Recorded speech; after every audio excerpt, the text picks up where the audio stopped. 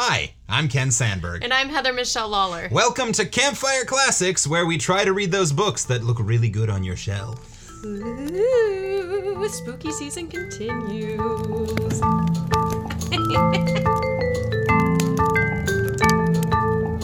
All right. I'm so glad you still like the song that you wrote. Yeah, I do. 2.5, 3 months later. That's good. I think it's pretty groovy. You're pretty groovy. Thank you. So, as we are recording this, I have a sort of apology to make. To my mother, whose birthday was, as we are recording this episode, yesterday, which was the day that our previous episode 18, came out. Damn!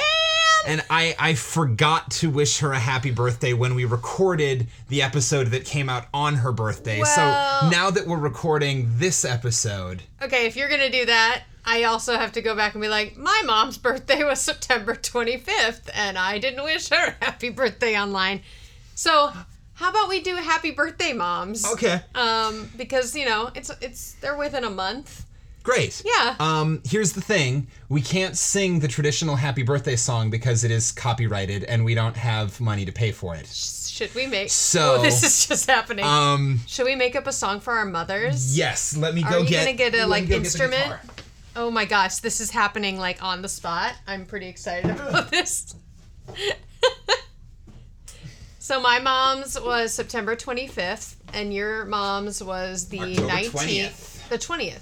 Oh, that's right, because it was the second day. Yeah. What fucking day is it? Today is Wednesday, October 21st. I mean, today is Tuesday, October... I don't know. It's too much. And it's with with COVID, I don't know what day it is. It doesn't matter. It doesn't matter. Anyway, when we're recording this, I just missed my mom's birthday. Literally on a day an episode came out and failed to say happy birthday on the episode when it aired, so I feel like a dick. And I didn't wish my mom a happy birthday when it was her birthday 3 weeks ago. So was that also on a Tuesday? Was that on a release day? No. It was a Friday, I think. I don't know. Whatever. We love our mothers. They're both our patrons. So they get a special birthday song because they're our moms. And we wouldn't exist without them. So I'm going to let you start because that always seems to work out a little better.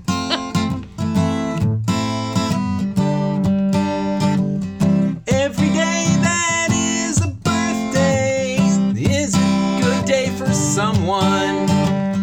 Every time that it's your birthday, I really hope that you have fun. Happy birthday to a couple of special ladies.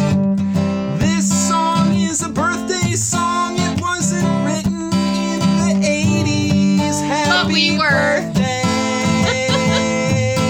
to a couple of people who became moms in the 80s.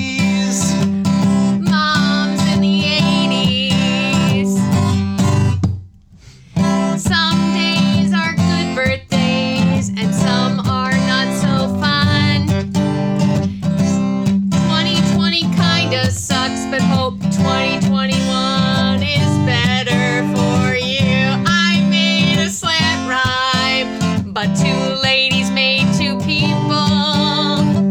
They made two people in the 80s, and we are those people, and we love you both. Happy birthday, Mom! Happy birthday, Moms!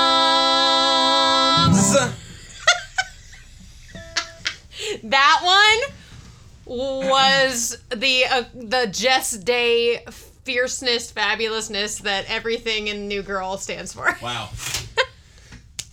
Okay. That was strange. That was strange. that was very strange. Happy Happy birthday, Mom. Happy birthday, Jamie. Happy birthday, Jan. We love you. We love you. We both love you both because you're our moms and you've both taken care of us in some way over the past few years, and we love you. Yeah. So happy birthdays. Happy birthdays. Belated.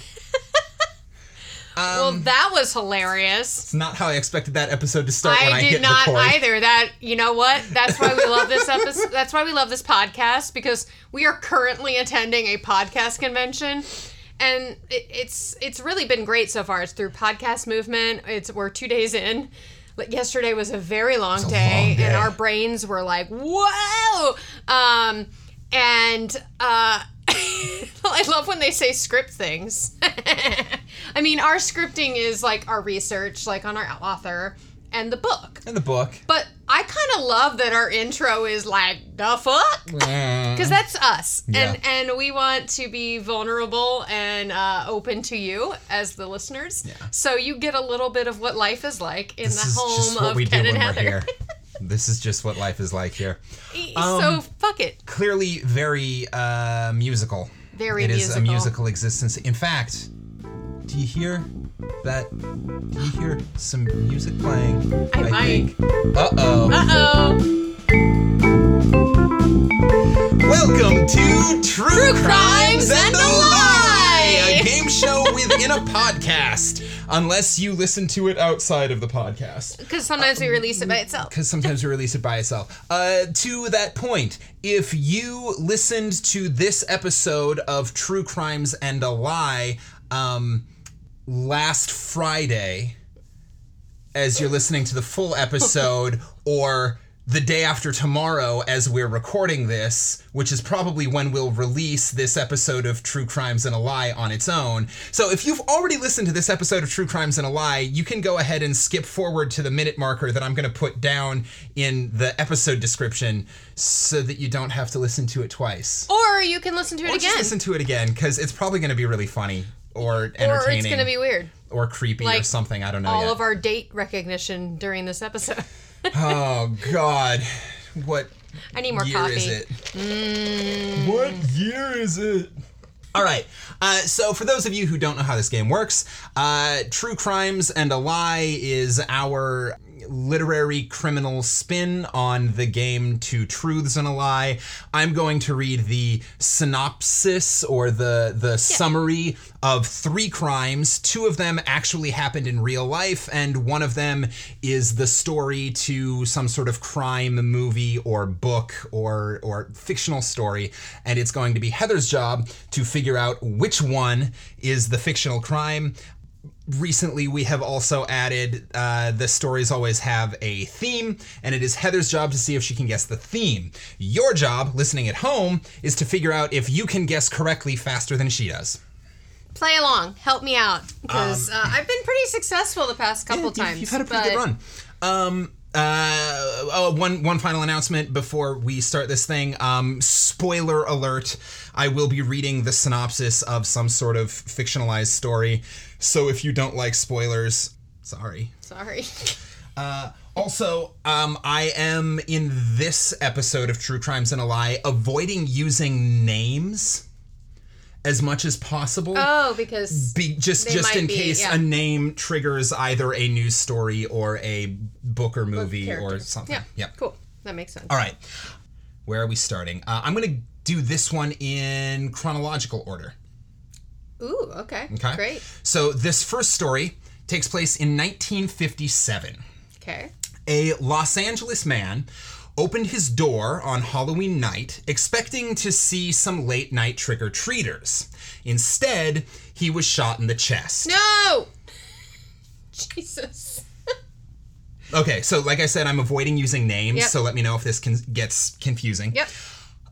Police tracked down the murder weapon, a small gun that was registered to a woman that we will call G. That's her first initial. Okay. G. She said it wasn't her fault. She had been coerced into the crime by her friend, a woman we'll call J. J had paid for the gun and convinced G that the murder victim, the man she had killed, was a bad man who was cruel to his wife. Both women were arrested, and the papers had a field day when they learned the whole story. Okay. See, the full story was the victim, the man who was murdered, had owned a hair salon and hired Jay to work for him as a photographer. When Jay met the man's wife, she fell for her and seduced her. The wife moved in with Jay for a while. The papers, this is 1957, the papers called their relationship abnormal. Lesbians. Jay then went on to seduce G to convince her to murder the man so that his wife and Jay could continue their relationship. It was all a very high-stakes soap opera in the end. Yeah. And like in most soap operas, nobody got what they wanted and someone ended up dead. Yeah. Did one of them end up going to prison or? Yeah, I mean the two women were both arrested in the lesbian murder scandal that rocked Los Angeles in 1957. The lesbian Halloween murder scandal. Yes. All right, so the second story, that was the first one. There's a costume idea for someone. You guys can be the lesbian murderers of Halloween 1957. So this second story takes place in 1978. Okay.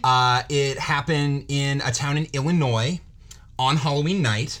I think the theme might be Halloween. It might be Halloween. Yay! You are correct. Woohoo! So there's 1 point. You at home, did you figure that out before she did? They're yeah.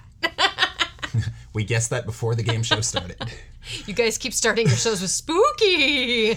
An Illinois man, he went on a stabbing spree on Halloween night. He ended up killing at least 4 people and 1 dog and stealing and stealing at least 1 car. I thought you were going to say bag of candy from a child. I was like, he kills animals and steals candy from children. What a dick. Fucking asshole. Now, because of the quiet nature of the attacks, they're stabbings, not gunshots, the authorities weren't put on to how widespread the danger was until several people had already been murdered. However, at one point, the man, the murderer, wandered into the wrong house. See, after his final victim, he walked across the street to where a young woman was babysitting. The parents were out for the night. Fortunately, the babysitter was able to keep her head together and get the kids out of the house long enough and distract the murderer long enough for the officials who were tracking him to show up and shoot him, ending his murder spree. As it turns out, however, this was the man's second brush with the law involving a stabbing. He had, until very recently, at that point, been locked up under psychiatric supervision for stabbing his own sister 15 years earlier. Okay. And he's dead? Or he went to prison? They got him. They killed him? Yeah. Okay. Hey, babysitter, getting some shit done. This third story is our most recent, happened in 2012. Okay. A woman in Michigan was murdered, stripped naked, and dumped about half a mile away from her home. The man accused of her murder was her neighbor and pastor, who had in fact helped dress her 3-year-old son for trick-or-treating the night she died. His congregation said it was not possible that he would do this until he confessed. The pastor confessed to having gotten drunk, going over to this woman's home, hitting her on the head repeatedly with a mallet, strangling her, and stripping her naked. In the official report, he said he could not remember if he had sex with her. What drugs was he on? As it turns out, this murderer also has an origin story, because before becoming a pastor, he was sentenced to probation for choking and stabbing a 17-year-old girl in 1981, and then served 12 years for manslaughter in the death of a 26-year-old woman. What? Fuck. No. No. All right. Okay. Okay, these were all horrible, but I think the worst one, I'm literally have no idea why or who or which one is the fake one, or the literary one. Okay. So purely because this one was the worst one, I'm going to hope it's fictional. So I'm gonna go with the stab man who killed a dog because I didn't like that, and that's what I'm going with because the dog died, and I hope it didn't happen. Great. So the stabbing spree in Illinois is the plot to the 1978 film Halloween.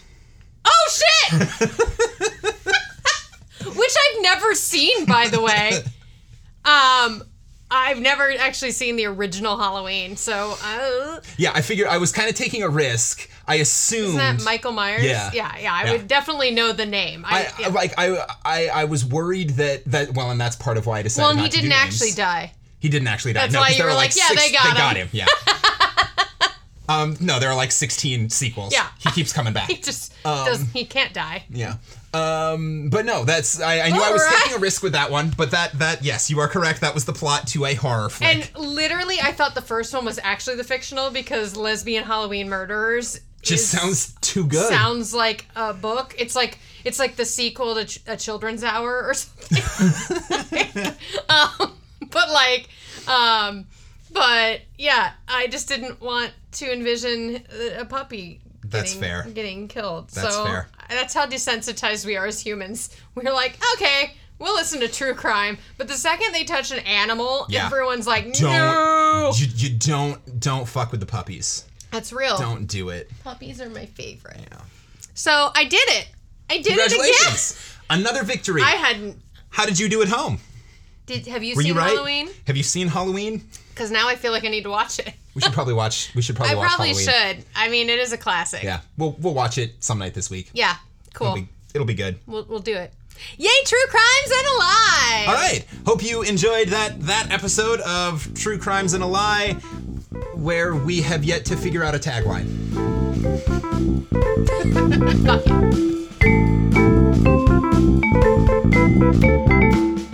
Okay.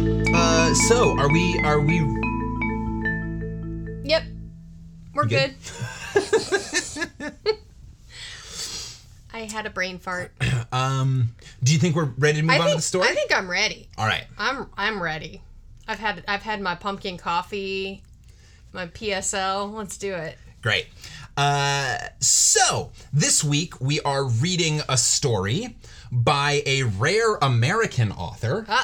By the name of Robert William Chambers. Oh, I don't know that name. Now, as an author, Robert William Chambers started out in the realm of weird sci-fi, and these writings continued to be his most well-known works, thanks in large part to the influence that they had on other sci-fi and horror writers. Okay. However, he also worked heavily in romance and historical fiction. That's a weird combination. Yep. Unlike most of the writers we have read, Chambers had very little drama in his life, near as I can tell. Wow. And he wrote romances?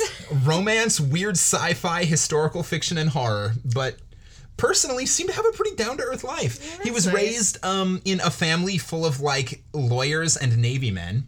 Okay, so my family. But he was, by all appearances, encouraged by his parents to pursue the arts when he decided that's what he wanted to do. And in fact, his brother was a fairly well-known architect.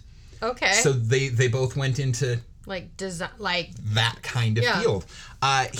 He attended the Brooklyn Polytechnic Institute and entered the Art Students League around the age of 20. He went to France and was studying art, like painting. Okay. Visual art. But after returning to New York, transferred his focus over to writing.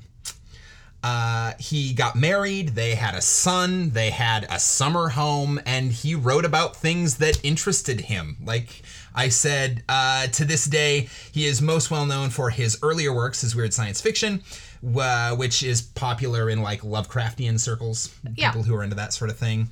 And his most well-known book is a collection of short stories from which you will be reading. It was recommended to us by both Alan Hogue, I think, Hogue. Okay. Alan Hogue and Jill Ann.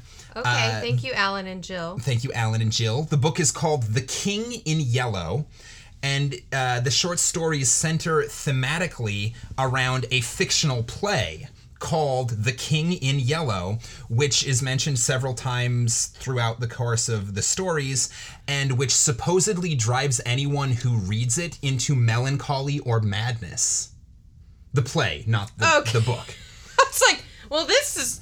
Oh, the, like, play. So it's like a haunted play. He invented the play The King in Yellow, which is referenced in his book. It's like The King Ring. in Yellow. It's like if you watch the movie The Ring. Yeah, it's like if you watch The Ring, you're going to die in however many days, whatever it is. Yeah, the girl's going to climb out of the TV and eat your soul. The play, The King in Yellow, which does not really exist, but which apparently gets quoted and referenced. I don't think the Ring book. movie actually exists either. I hope it doesn't. Does anyone know if that exists? I can't imagine it does. You know someone made it and started sending it around to fuck with people, though.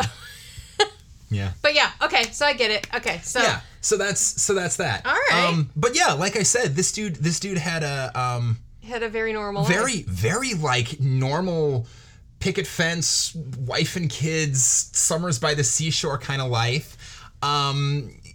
He died at age 68. Okay. After complications during a surgery for some sort of intestinal thing. Okay. So had some bowel issues, but other than that, he was doing all right. Like real stand-up mustachioed gentleman. Mustachioed gentleman. Yeah. Where did he live? Like New York. Okay. The New York area. Like their summer home was in upstate. Okay. Yeah.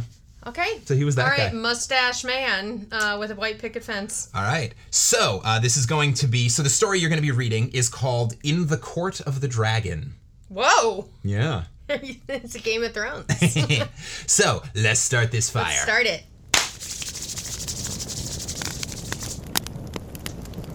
In the Court of the Dragon by Robert William Chambers.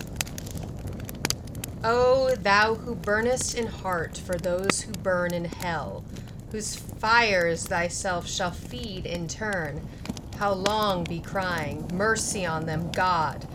Why, who art thou to teach and he to learn? That's a quote. That starts the story. Oh, that's like... I think it's... That's the pull quote that he's opening quote. from the play? From The King in Yellow. Yeah. So... That's dark. Spooky. Mercy on them, God! I want to go back and read that in like my best Shakespearean. Do it. All right. O thou who burnst in heart for those who burn in hell, whose fires thyself shall feed in turn, how long be crying, mercy on them, God! Why, who art thou to teach and he to learn? Okay, that was good. I want you to take it again. Oh God, get out of here. Also, please never do Shakespeare like that. That was me mocking Shakespeare. I really love Shakespeare, but that was, it's very pretty. Okay. Yeah. New audition monologue. I'm going to do it. In the Church of St. Barnaby, is it just Barnaby? Seems like a not super cool saint. It's French. It's got an aigu. Oh, yeah. So no, it's not Barnaby, it's Barnabé. Barnaby. Only in American. All right. In the Church of St. Barnabé. Let's call him Barnaby. Okay. In the Church of St. Barnaby, Vespers were over. The clergy left the altar. The little choir boys flocked across the chancel and settled in the stalls. I was a choir girl. Did you sing pretty? I didn't think we were allowed to sing because we had to like stand there while they did all the fun things, and we just had to hold the book for the priest with the stinky breath. That's all I remember about being a choir, an altar girl. Oh, altar girl, not choir girl. I quit. I was an altar girl. I was gonna say, that seems like a mean thing. Call you a choir girl and you're not allowed to sing? I'm not focused. Messed up religion is this? Starting this whole story over. In the Church of St. Barnaby, Vespers were over. The clergy left the altar. The little choir boys flocked across the chancel and settled in the stalls. A Swiss in uniform marched down the south aisle, sounding his staff at every fourth step on the stone pavement. Behind him came the eloquent preacher and good man, Monsieur It's just a C with a dash, so I can only imagine his name is Monsieur See You Next Tuesday. Also, it's Monsignor. Oh, of course. Monsignor. What's the difference? Monsignor is like Monsieur for a Like priest. Oh, okay. So it's the... Why don't they say his name? They do that. They do that a lot in this era of writing. It's Is things it so, like like you don't like meet someone with that name and be like, was it you? maybe it's like The privacy thing. privacy. It's the privacy curtain. It's the literary version of digitally blotting out your face and making you talk like this. It's like they're in witness protection. Yeah. Okay. It's literary witsec. But okay, Monsignor C. My chair was near the chancel rail. I now turned towards the west end of the church. The other people between the altar and the pulpit turned too. There was a little scraping and rustling while the congregation seated itself again. The preacher mounted the pulpit stairs and the organ voluntarily ceased. I had always found the organ playing at St. Barnaby highly interesting. Learned and scientific it was, too much for my own small knowledge, but expressing a vivid, if cold, intelligence. So it was good music, but a little too square, and like... It's like how I feel when I walk into like a jazz club and the band on stage is doing just free-form experimental. Oh, yeah. It's like, that. I'm sure that's good. Sure that's really good, but it's a little too... it's a little too smart for me. Smart is a nice word for what I call freeform jazz. I think they're all playing a trick on us, but yes. Moreover, it possessed the French quality of taste.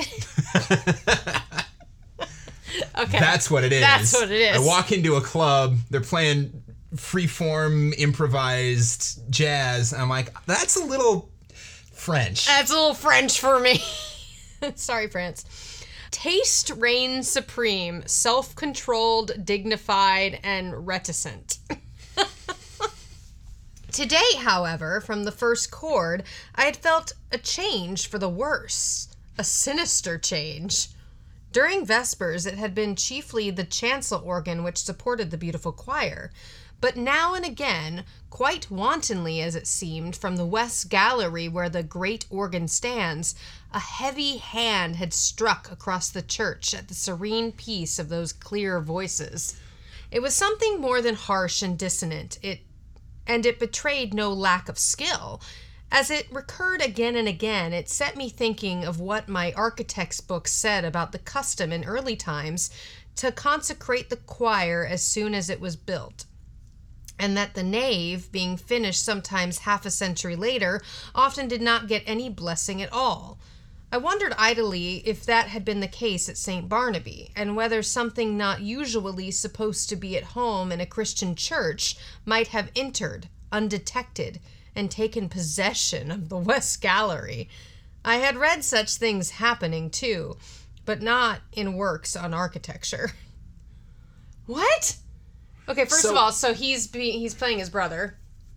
Yeah, because so the narrator's an architect, connection. so cool. yeah. I had no idea that was going to come up. That's great. Fun. Also, is he saying that the part of the church is possessed by a demon? Yes.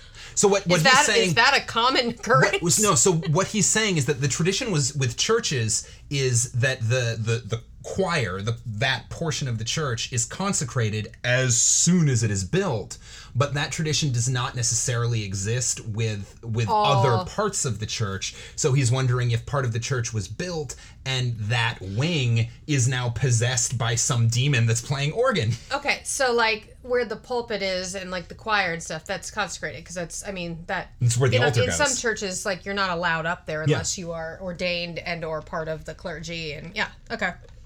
Or a choir girl who's not allowed to sing. Shut up. Then I remembered that St. Barnaby was not much more than 100 years old, and smiled at the I actually know this word. I just never see it written out. Incongruous? Oh, incongruous. Incongruous? Yeah. What's that mean? Not in harmony or keeping with the surroundings or other aspects of something. Incongruous. Okay. And smiled at the incongruous association of medieval superstitions with that cheerful little piece of 18th century Rococo. Rococo. Okay. This guy's a nerd. Super nerd. He's just sitting in church being like, music sounds a little dark today. Maybe they're possessed. But no, it's not that old of a church. There's no way this could have happened. I'm so glad I know architectural history. This church is way too cute to be haunted. This is like Ted Mosby telling a story from How I Met Your Mother. And everyone's like...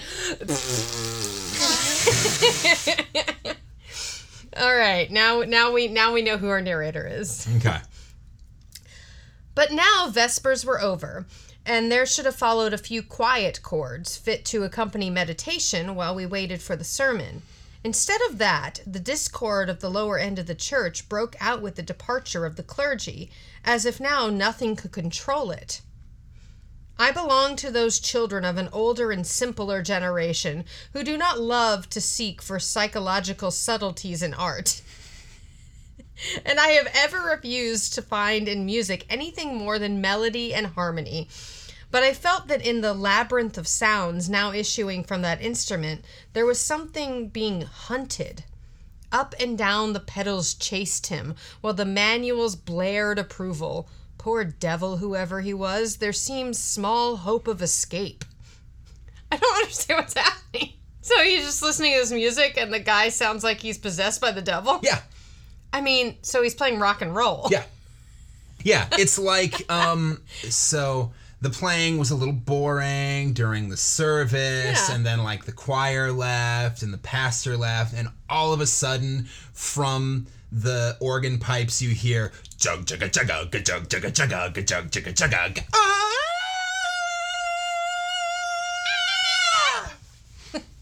I'm sure that wasn't loud for our viewers at home. It wasn't, because I'll turn down the volume. All right. My nervous annoyance changed to anger. Who was doing this? How dare he play like that in the midst of divine service? I glanced at the people near me. Not one appeared in the least disturbed. The placid brows of the kneeling nuns, still turned towards the altar, lost none of their devout abstraction under the pale shadow of their white headdress. The fashionable lady beside me was looking expectantly at Monsignor S. For all her face betrayed, the organ might have been singing Ave Maria. Ooh, he's the only one that hears it. The only one that hears That's not good. Either that or the rest of them are just cool. The rest of them are like, yeah, this is our jam. This is why we come to church. It's like that cool church that it's all music, and they're like, we're new age, and traditional people go in, they're like, it's so loud. Yeah. This is the youth service with the rock band. Yeah. And he wandered into the wrong place. He just walked in. He's a nerd. Yeah, it's okay. It's fine, you know. Everyone's got their own taste, right? Yeah. But now, at last, the preacher had made the sign of the cross and commanded silence. I turned to him gladly. Thus far, I had not found the rest I had counted on when I entered St. Barnaby that afternoon. Yeah, he wandered in because he's like, I love this is such a pretty church. And then he's like, the hell's happening in here? Yeah, maybe it's not a church service, maybe it's a concert. I was worn out by 3 nights of physical suffering and mental trouble. The last had been the worst, and it was an exhausted body and a mind benumbed and yet acutely sensitive, which I had brought to my favorite church for healing, for I had been reading The King in Yellow. There it is. That's why you're having problems, man. That play makes you either sad or crazy. I don't think he knows yet. I mean, that's because he hasn't read this book. Because he hasn't read, the book that he's in. Quote, the sun ariseth, they gather themselves together and lay them down in their dens. Monsignor delivered his text in a calm voice, glancing quietly over the congregation. My eyes turned, I knew not why, toward the lower end of the church. The organist was coming from behind his pipes and passing along the gallery on his way out. I saw him disappear by a small door that lends to some stairs which descend directly to the street. He was a slender man, and his face was as white as his coat was black. Good riddance, I thought, with your wicked music. I hope your assailant will play the closing voluntarily. Oh, voluntary. Is that like properly? I hope your assistant will play the closing voluntary. Well, yes, but... Assistant, not assailant. Yeah, assailant. I'll go back, but... like, what is the... Yeah, I think the closing voluntary is like the benediction. As written. It's the song that is supposed to be... Oh. There you go. Ooh. Now. Okay, so voluntary is according... Not as the adjective that we use all the time, right, but as a noun, an organ solo played before, during, or after a church service. Huh. So it's good riddance. I hope your assistant will play the closing voluntary. Yeah, because you're going out, you're leaving, you're done. You did your rock anthem. Now you out. There we go. Okay, with your wicked music, I hope your assistant will away. Good riddance, I thought, with your wicked music. I hope your assistant will play the closing voluntary. Yeah. Yep. Great. All right, we learned something new. Voluntary has two meanings. I'm tired of listening to you. I hope the other guy plays the end. Because I like it traditional. With a feeling of relief, with a deep, calm feeling of relief, I turned back to the mild face in the pulpit and settled myself to listen. Here at last was the ease my mind longed for. "My children," said the preacher, "one truth the human soul finds hardest of all to learn, that it has nothing to fear. It can never be made to see that nothing can really harm it." Curious doctrine, I thought, for a Catholic priest.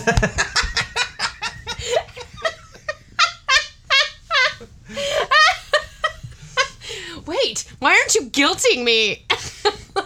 Why aren't you telling me to be afraid? My children, your soul is in no peril. Great, I'm out. Sweet. Can I go? Can I go? No more Aves, no more Hail Marys. No more confession. I am good. Peace out. If Catholic Church had been like that, I might still go. Curious doctrine, I thought, for a Catholic priest. Let me see how he will reconcile that with the fathers. He's in trouble. Nothing can really harm the soul, he went on in his coolest, clearest tones, because... ... But I never heard the rest. My eye... You probably needed to hear the rest of that sentence. I never heard the rest. My eye left his face. I knew not for what reason, and sought the lower end of the church. You don't hear with your eyes, dude. He's very focused. He's very stressed out. He's been reading this play. Led Zeppelin was playing in the background all morning. It's so distracting. The same man was coming out from behind the organ and was passing along the gallery the same way. But there had not been time for him to return, and if he had returned, I must have seen him. I felt a faint chill, and my heart sank, and yet his going and coming were no affair of mine. I looked at him. I could not look away from his black figure and his white face. When he was exactly opposite to me, he turned and sent across the church straight into my eyes, and a look of hate, intense and deadly. I have never seen another like it. Would to God I might never see it again. Then he disappeared by the same door through which I had watched him depart less than 60 seconds before. There's a ghost. Twin brother. Or that.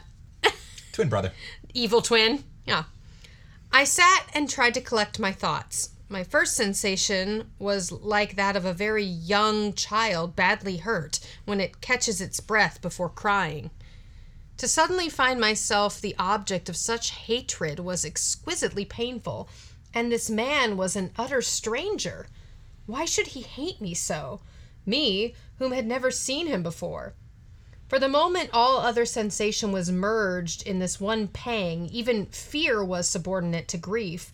And for that moment, I never doubted, but in the next, I began to reason, and a sense of the incongruous came to my aid. As I have said, St. Barnaby is a modern church. It is small and well lighted. One sees all over it almost at a glance. The organ gallery gets a strong white light from a row of long windows in the clerestory? Clerestory? That's what it looks like to me. You want to look it up? Clerestory. Clerestory. It's a churchy word. The upper part of the nave, choir, and transept of a large church containing a series of windows. It is clear of the roofs of the aisles and admits light in the central parts of the building. So if you're looking at those old churches, it's like you've got the part where people actually hang out, and then it looks like there's another building set on top of it almost, but that's actually just that's the super high roof. Yeah, cool. That's all. It's the nice skylights. Skylights. It's the pretty windows that let in all the light.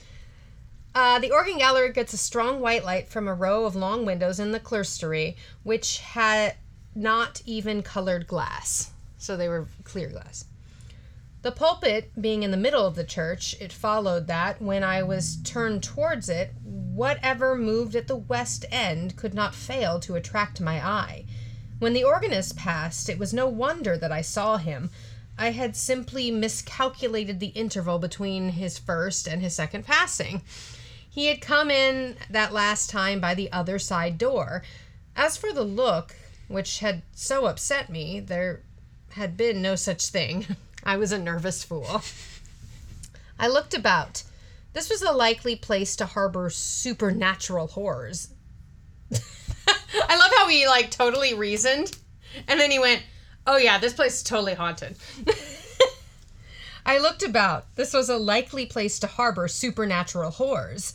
That clear-cut, reasonable face of Monsignor his collected manner and easy, graceful gestures that were not just a little discouraging to the notion of a gruesome mystery. I glanced above his head and almost laughed. That fly-away lady supporting one corner of the pulpit canopy, which looked like a frigid damask tablecloth in a high wind, at the first attempt of a... what? Basilisk? Oh, a basilisk. At the first attempt of a basilisk to pose up there in the organ loft, she would point her gold trumpet at him and puff him out of existence. Oh, shit! Well, damn! He's just having a whole story in his head. He's going through, some sort of vision quest thing or something. Maybe he's had acid. I think he took some drugs. He could just be on LSD. Yeah, he might just be tripping. Having a bad trip in church. She pointed her gold trumpet at him and puffed him out of existence. Although, in fairness, I remember as a kid, That's true. Basically what I did in church. If I was if I was bored. If the sermon was going over my head, or if it was one of the sermons about money, or one of the sermons that was just right, I would look around at the stained glass windows and tell stories start picturing them coming to life, and the archangels would come down and fight the dragons, and I would run through that whole story, and that is very true. So basically, he's just the 12. sermon's really boring. And he's like, I wonder if that basilisk up there could just puff him out of existence. Yeah, I wonder if that lady with the trumpet could protect me from demons. Yeah. I laughed to myself over this conceit, which at the time I thought very amusing, and sat and chafed myself and everything else, from the old harpy outside the railing who had made me pay 10 centines for my chair before she would let me in. Did he pay to sit in church? That fucking sucks. She was more like a basilisk, I told myself, than was my organist, who, with the anemic complexion. This bitchy lady who made me pay to sit in church. Was more of a demon than a creepy organ player. Wow. No, he's running through the like. No, I'm letting my my imagination run away. Reality is scarier than fiction. Yep. That's for damn sure. From that grim old dame to, yes, alas, Miss Monsignor himself. I love that his name is Monsignor Monsignor C. himself. For all devoutness had fled. I had never yet done such a thing in my life, but now I felt a desire to mock. Now? He's been mocking a lot. As for the sermon, I could not hear a word of it for the jingle in my ears of, the skirts of St. Paul had reached, having preached us those 6 Lent lectures, more, I don't know what that word is, unctuous? Unctuous. What's that mean? Unctuous, of a person, excessively or ingratiatingly flattering, oily. Okay. Of minerals, having a greasy or soapy feel. Okay. So unctuous, sleazy. Okay. So, as for the sermon, I could not hear a word of it for the jingle in my ears of, the skirts of St. Paul has reached, having preached us those 6 Lent lectures, most unctuous than ever he preached, keeping time to the most fantastic and irreverent thoughts. That's in quotes. It was no use to sit there any longer. I must get out of doors and shake myself free from this hateful mood. I knew the rudeness I was committing, but I still rose and left the church. Yeah, I was like, just get out of there, dude. The spring sun was shining on the Rue de Honneur. Oh, God. Fucking French. Rue Saint-Honoré? I don't know. I'm just going to say Rue Saint-Honor. Rue Saint-Henri. It's a street. Yeah. I mean, Rue is street. Yeah, I know Rue is street. But... All right. The spring sun was shining on the Rue Saint-Henri. Horny. The spring sun was shining on the Rue yes, Saint my favorite Honoré. Catholic saint, Saint Horny. You know, it would explain a lot. I think he actually has 3 streets named after him in Paris. The Saint Horny Saint Horny, yeah. is one of them, like outside the Moulin Rouge. He is the patron saint of lovers and prostitutes. Yeah. Oh, is it? Get the fuck out of here. He's such a liar. I always believe him, though. Just for a second. A spring sun was shining on the Rue Saint Hon.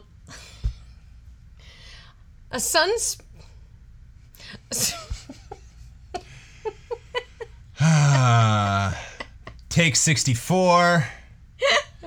Sound speed. Good thing I'm getting paid the big bucks. A spring sun was shining on the Rue Saint-Honoré, and I ran down the church steps. On one corner stood a barrow full of yellow jonquils, pale violets from the Riviera, dark Russian violets, and white Roman hyacinth in a golden cloud of mimosa. Mimosa. It's like a pretty flower arrangement. That sounds like a very pretty flower arrangement accompanied by a mimosa. The street was full of Sunday pleasure seekers. Oh, so it is the street Saint Horny. Saint Horny. Sunday pleasure seekers. I swung my cane and laughed with the rest. Someone overtook and passed me. He never turned, but there was the same deadly malignity in his white profile that there had been in his eyes. I watched him as long as I could see him.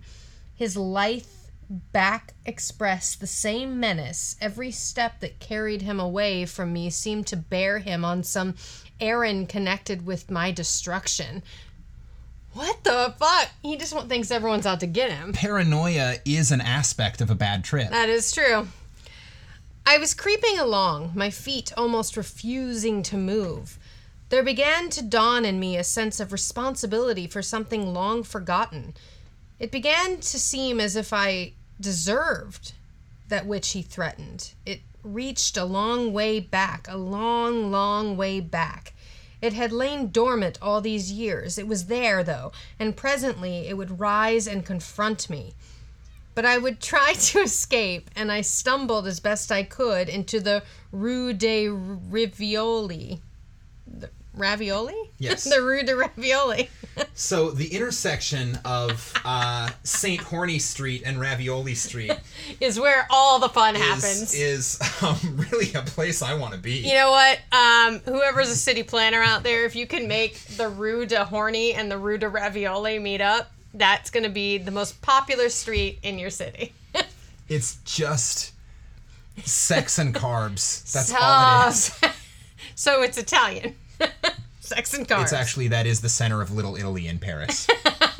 Do you think European cities have, like, that quarter? No, like, they don't. I mean, in Australia, they had, like, a Chinatown, because it was where you got all the yummy dim sum and stuff, but, like... You don't think there's, like, Little a Little Italy in Berlin? Nava, if you're listening, my friend just moved to Berlin. Is there a Little Italy in Berlin? Let us know. Thanks. Oh my God, there's about to be so many words in French, and I hate it. Okay, get ready.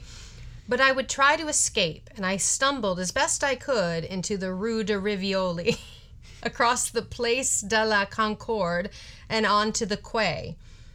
I looked with sick eyes upon the sun, shining through the white foam of the fountain, pouring over the backs of the dusty bronze river gods on the faraway arc, a structure of amethyst mist on the countless vistas of gray stems and bare branches faintly green.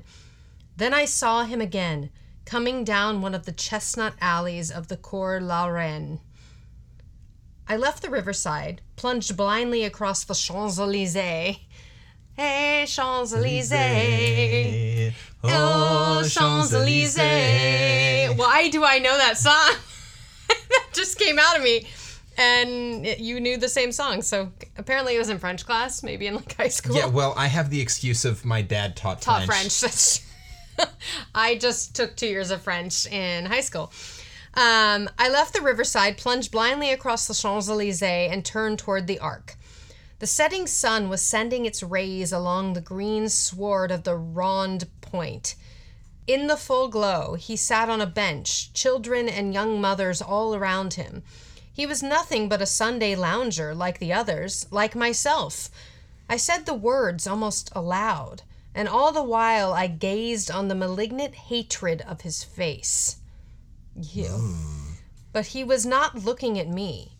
I crept past and dragged my leaden feet up the avenue. I knew that every time I met him brought him nearer to the accomplishment of his purpose and my fate. And still, I tried to save myself. Jesus! Is this like the Grim Reaper? I don't know, maybe? The last rays of sunset were pouring through the great arc. I passed under it and met him face to face. Dun, dun, dun. Oh my gosh.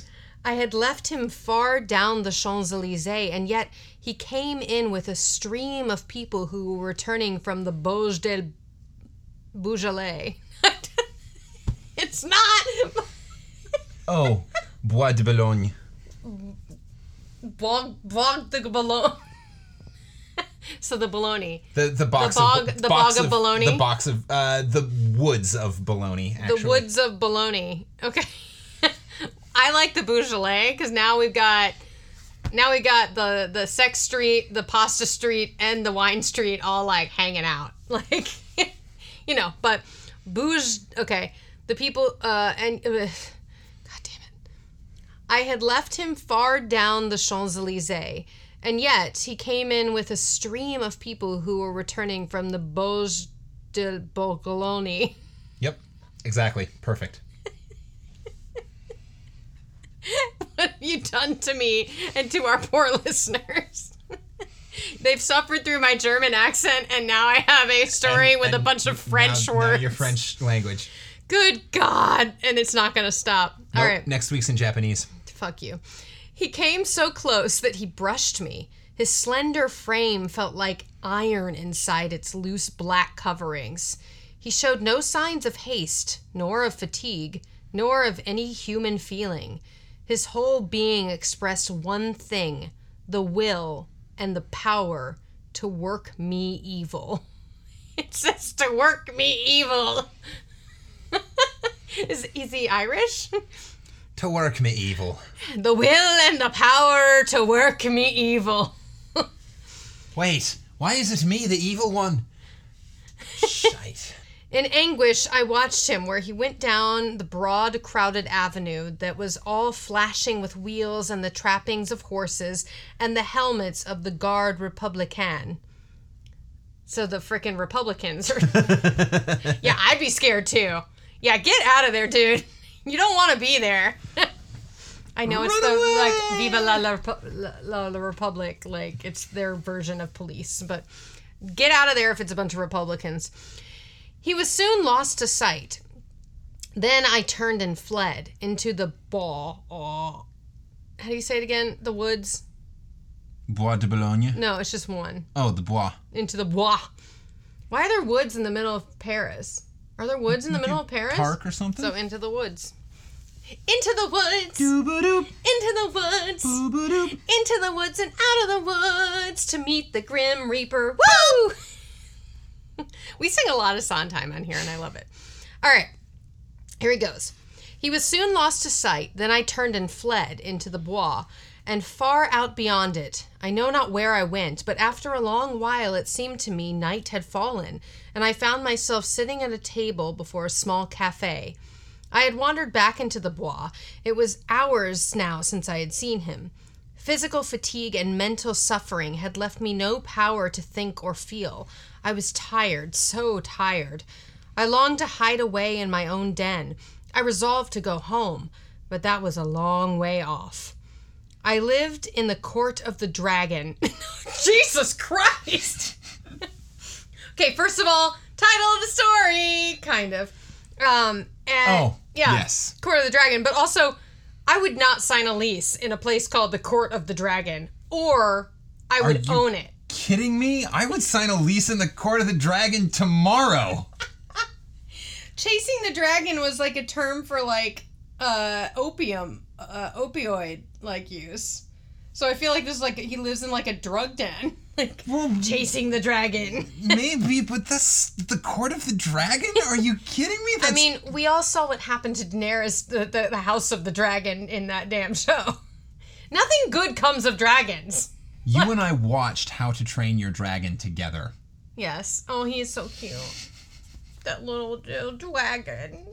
Now that dragon I will take forever. We'll live in that Court of the Dragon. Okay. No questions asked. Or like Pete's dragon. Pete's dragon? Oh, lots of good things come from dragons. Yeah, that's true. Okay. Okay. I live in the Court of the Dragon. Yeah. A narrow passage that leads from the Rue de Rennes to the Rue de Dragon. I'm going with that French pronunciation. Dragon. It is an impasse, traversable only for foot passengers. Over the entrance of the Rue de Rennes is a balcony, supported by an iron dragon. Within the court, tall old houses rise on either side and close the ends that give out to two streets. Huge gates, swung back during the day into the walls of the deep archways, close this court after midnight, and one must enter then by ringing a certain small doors on the side. The sunken pavement collects unsavory pools. Steep stairways pitch down to doors that open on the court. The ground floors are occupied by shops of second-hand dealers and by ironworkers. All day long, the place rings with the clink of hammers and the clang of metal bars. That sounds like a very unfortunate place to live. Sounds like some of what we've been dealing with in the hallway today. Well, yeah, I mean, we've had to stop recording like 12 times because of a vacuum, and because it's foggy, all the boats, we live right on the river, are honking their horns when they, like, leave. There's one right there. Honk. The gods are mad at this story, and now I'm afraid that we have been duped into the ring. That really is what this is. It's like they're trying to keep us from reading it. All right. We shall not be deterred. Oh, and then he says, Unsavory as it is below, there is cheerfulness and comfort and hard, honest work above. Like what we're doing. There's honestly hard, honest work below, too. It's just not super welcoming as, like, a place to sleep.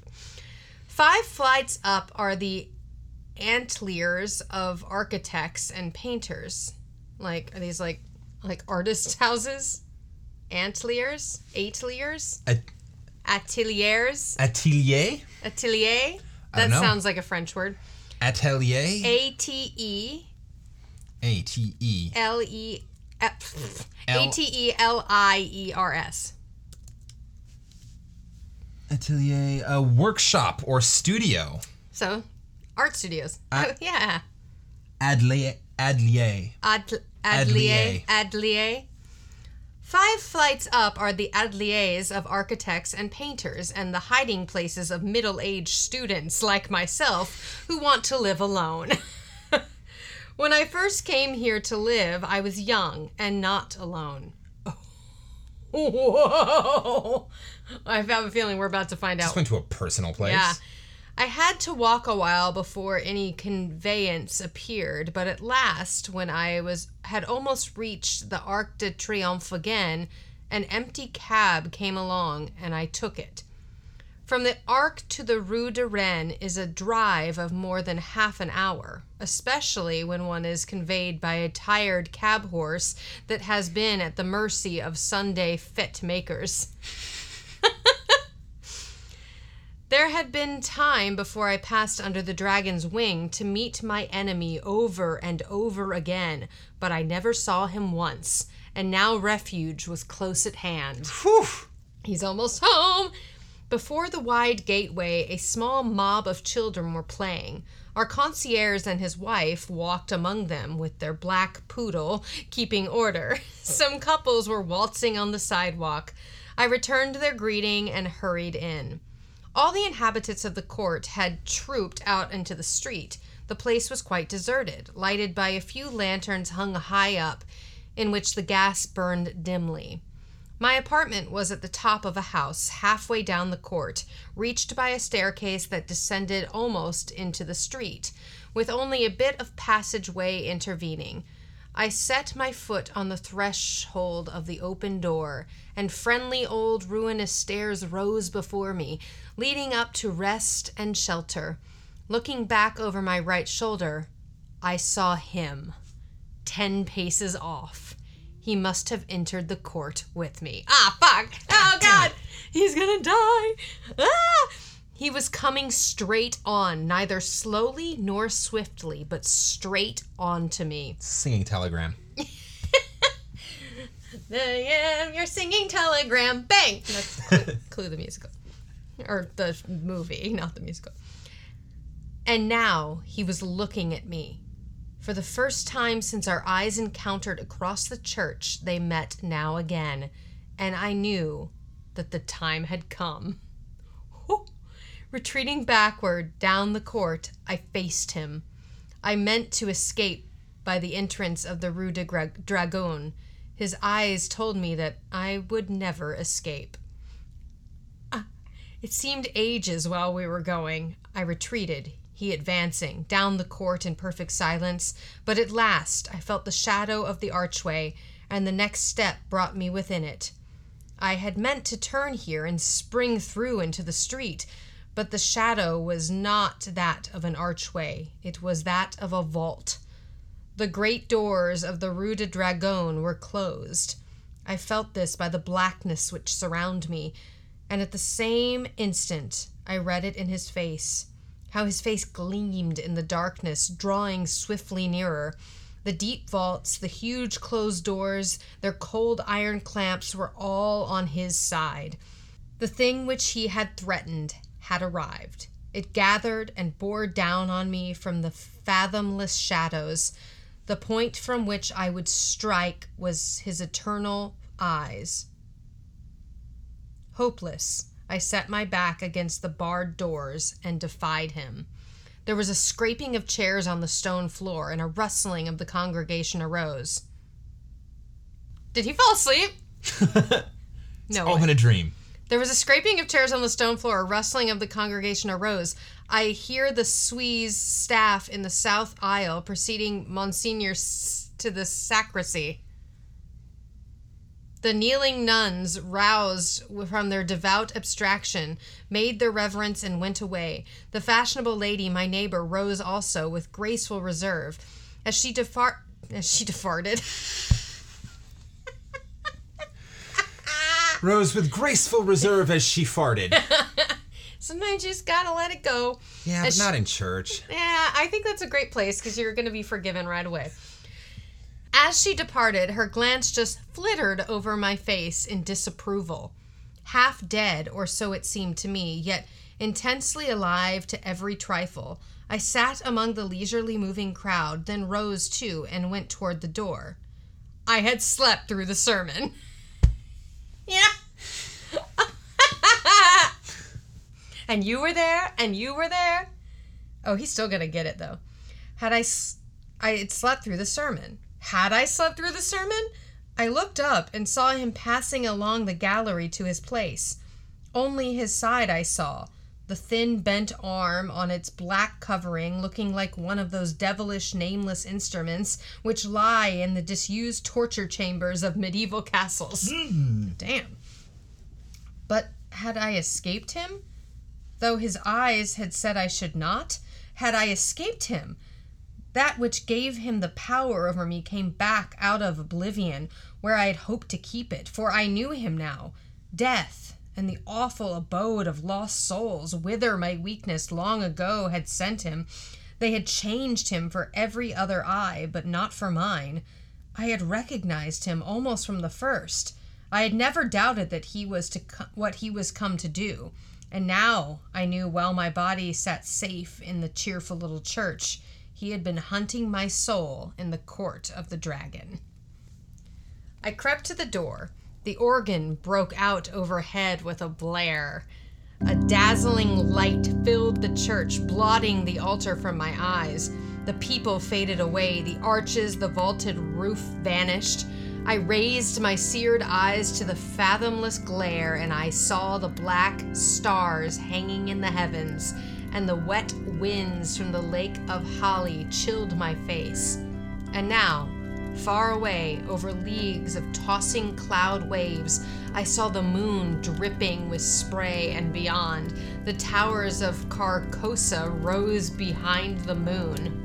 Death and the awful abode of lost souls, withering my weakness long ago, had sent him, had changed him for every other eye but mine. And now I heard his voice, rising, swelling, thundering through the flaring light. And as I fell, the radiance increasing, poured over me into waves of flame.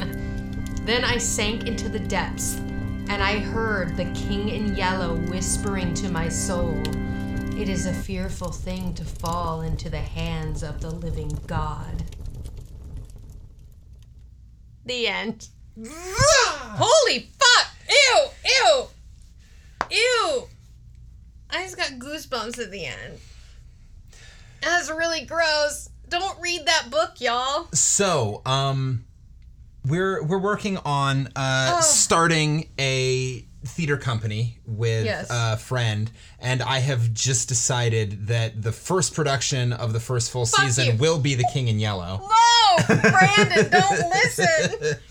Oh my god. Ew. I would, Whew! I'll direct it. It's fine. I mean, we all have to read it if we're going to be in it. No, not everyone has to read it. We'll all get our own individual lines, like Shakespeare. We can do the Shakespearean thing where all you'll get is your lines and then your cue lines. Okay.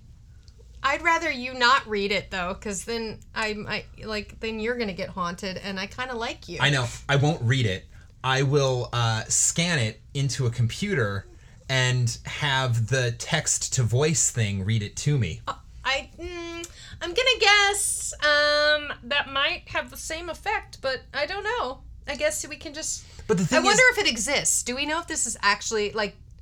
It does not. An extant copy of the King in Yellow does not exist to the best of my research. I think you should write it.